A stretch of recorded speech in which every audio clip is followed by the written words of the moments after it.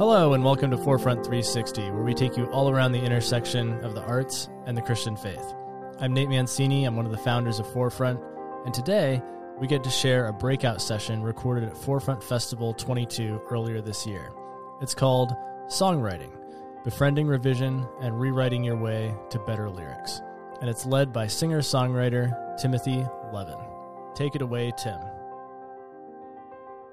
Welcome to this breakout on songwriting and revision and rewriting one's way to better lyrics. My name's Tim. I am from one of the other Rochesters in the country. I'm actually from Rochester, New Hampshire.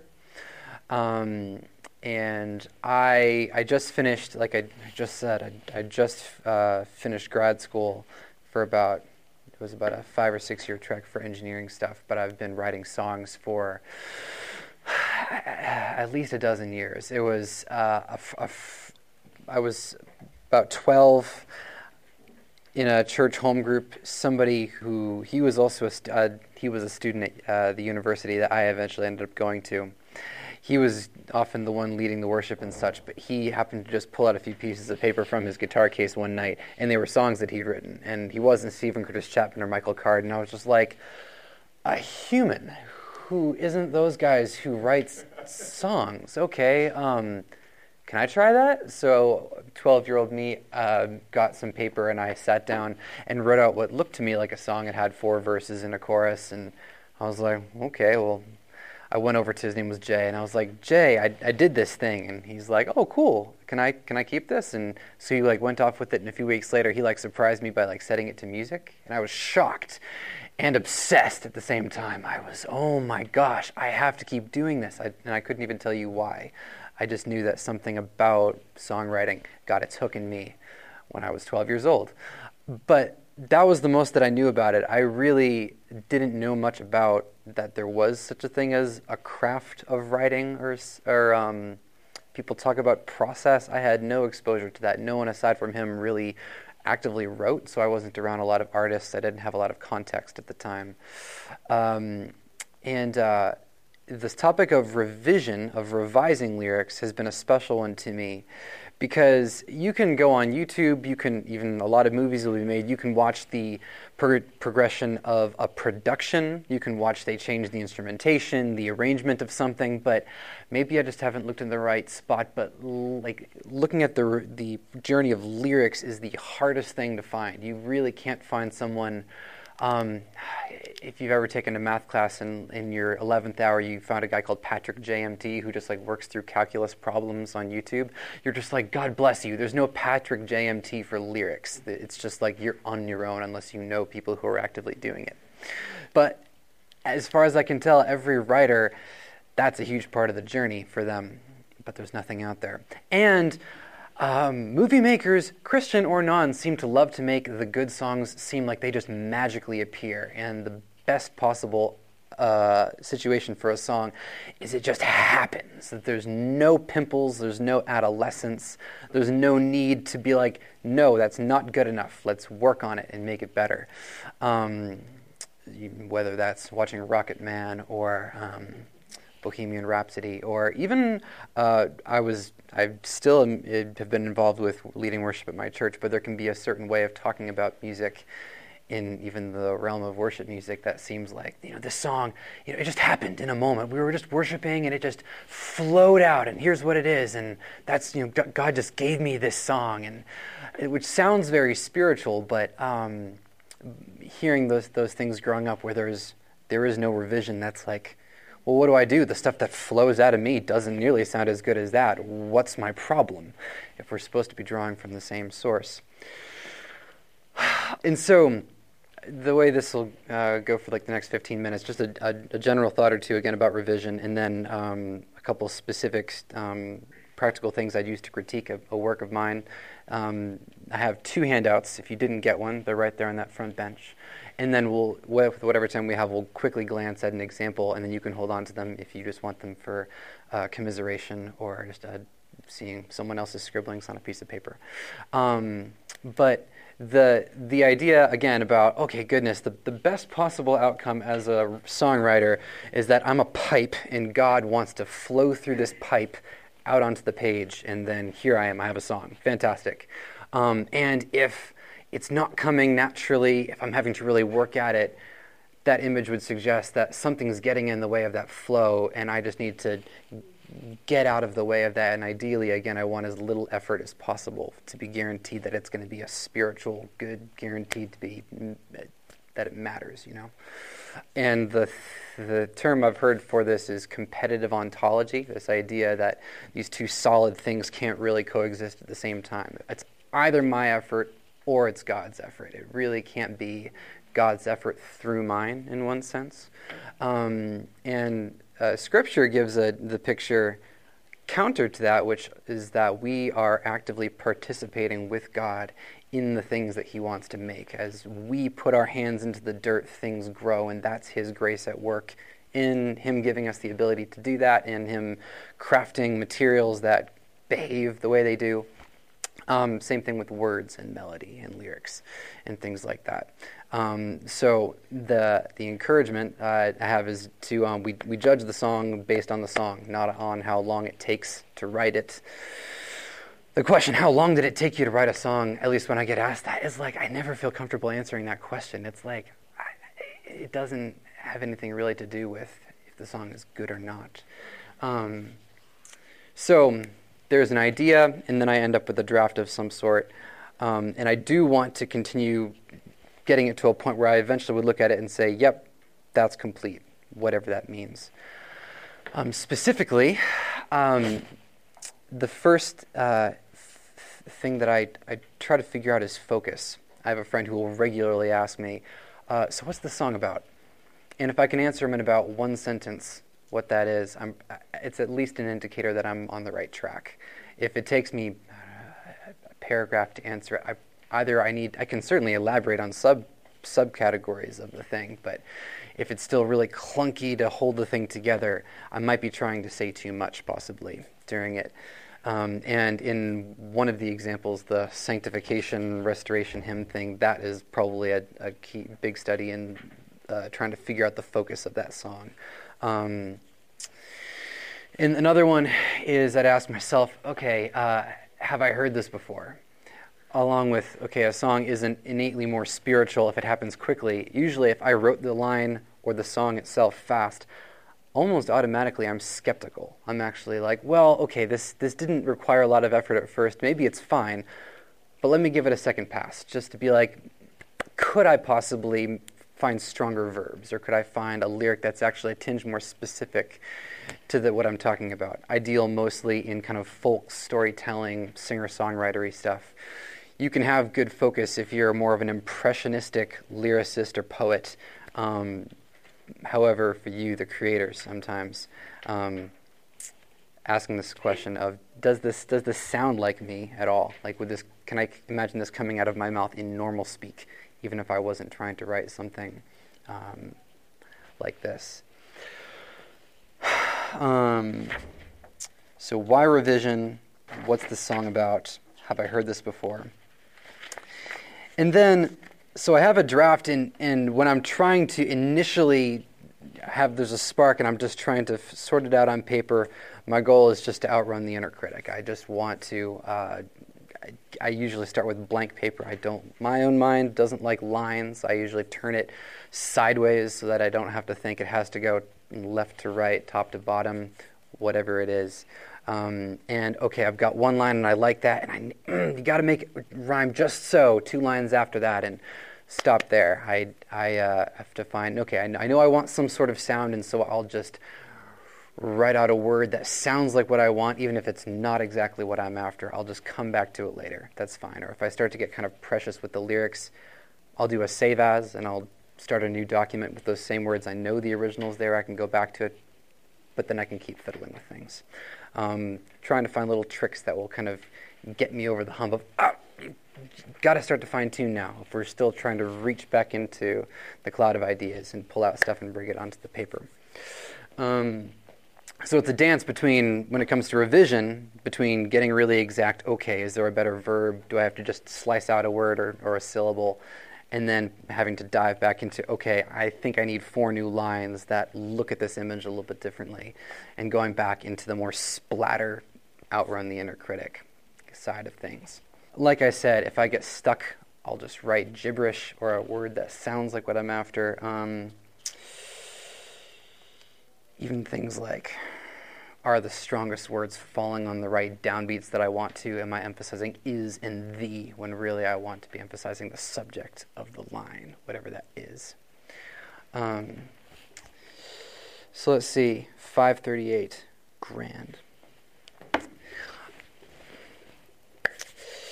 So the first example, those are my general thoughts, and then a couple specifics. With this one, the sanctification hymn that you have as a handout, this is one that I was like, okay, on the church music side of things, I love to be specific with trying to feel like, well, could you really use a song about this? So I was like, confession, that would be a fun one to try to write something about, and something that wasn't too navel-gazing and had a lot of grace. But, so I was like, fine, I'll just give it a title, and then that'll kind of be my challenge to write something about that. So initially I wrote down, this song was about sanctification, and then I wrote these 4 verses for the most part. And then I took another look at it and was like, oh dear, congratulations, 3 of these verses are fine, but I'm still sensing a bit of a struggle with the imagery and such. This doesn't really seem to have to do much with sanctification. But let me read these aloud, and then I'll talk through what I did to start to rework it. Father God, you have chosen to conform us to likeness of Christ. By our fall we were broken, but you wouldn't abandon your prize. Who could reform the shards of our hearts with a beauty more bright than before? Who could make the new more precious? Who could do this but you, our Lord? Father God, we are hardened by the fire of our flesh and our world. Shattered parts still refusing to let go of what broke us at first. Who has compassion on us who take after the fractured perversions of earth? Who could make stone to soften? Who could do this but you, our Lord? Father God, in a moment, we will look into our Maker's eyes. Every crack, I didn't even have anything after that, so I scribbled something in. But with gold you are restoring your prize. Who could reform the shards of our hearts with a beauty more bright than before? Who could make the new more precious? Who could do this but you, our Lord? And then there's the last verse, and if you look to the very last 4 lines, I didn't even really have a pretty way of saying it, so instead of trying to get it out exactly right, I said exactly what I wanted to say, and then I was like, well, I'll just figure out how I want to say it in my 3rd, 4th, 5th pass over this song. Other ways that I could kind of encourage myself to keep going without getting stuck, I would, if I'm like, okay, fine, I'll just put a line there because, again, it's close to the point but not quite there. I'd italicize it, or I put it in parentheses just so that I knew, I was reminding myself that word was never meant to stay there. Yes, it rhymes, but don't get married to it. So if you're wondering where do I start to critique this, those are just easy places to pick up if I have to set it down and come back to it later. And I think the reason that the italicized line in the first verse, the who could make the new more precious, like the line of the new, I was like, okay, that's a little cliche. What do I actually mean by that? That was something that I had to dive into farther. So that was my thing. And often when I get stuck, especially where I'm like, I have no idea what to do with this, I just phone friends. I have Art House Dallas and Art House North are both neat grassroots nonprofits. They have feedback nights for writers, for visual artists, for songwriters. And I found out about one last April. And so it was on Zoom. So I was like, yeah, sure, I'm in Ithaca, New York, but I'll dial in. And it was wonderful. It was like 15 minutes to share my song, ask my 3 questions about where I was genuinely stuck, and then I got feedback that could help. So this is one of those where I passed it off to a friend, and I'm like, I don't know what to do with this. And they're like, yes, this doesn't know what... I agree with you. And I was just like, right, because I just needed someone in that moment to give me the guts to just go back and fiddle with it. Because I was like, I spent a few hours on this. I don't want to have to pull it apart again because it's precious. But they encouraged me, and I went in for it. And then the other pages are me going back into the first verse and trying to find, okay, let's start with a line and write other options for, okay, how could I rewrite that line? And I'm a sucker for things like slant rhyme and alliteration and things like that. Those are just my own personal bents. And then as I'm like, ooh, okay, I particularly like that, I would underline it or circle it, and then periodically I would rewrite it all again as much as I had. Okay, fine, now I've got mostly 2 verses. Now I need to fine-tune those, and I really don't know what to do about the third, but I'll start there. So I get into the third verse, and then I get to whatever the next line is that I wasn't sure, and I would just iterate once again. So if you're sensing a pattern, for your own revision of your own work, whether it's lyrics or otherwise, you can just pay attention to little tricks that maybe help you to stay ahead of your inner critic when you have to dive back into finding new words or, okay, I need to just take a different look at that idea. There's one other song called Sister Willow, and I'm not going to dive directly into that. That one's much more 4 different versions that I just typed up in Word. And so if you're curious and you want to take a stab at things, you can just go right ahead and critique the first one on the first page and say, well, Tim, what would I change about this? And then as you flip through, maybe see, okay, actually, yeah, those word changes worth making, or what have you. I'd be curious to hear what you say.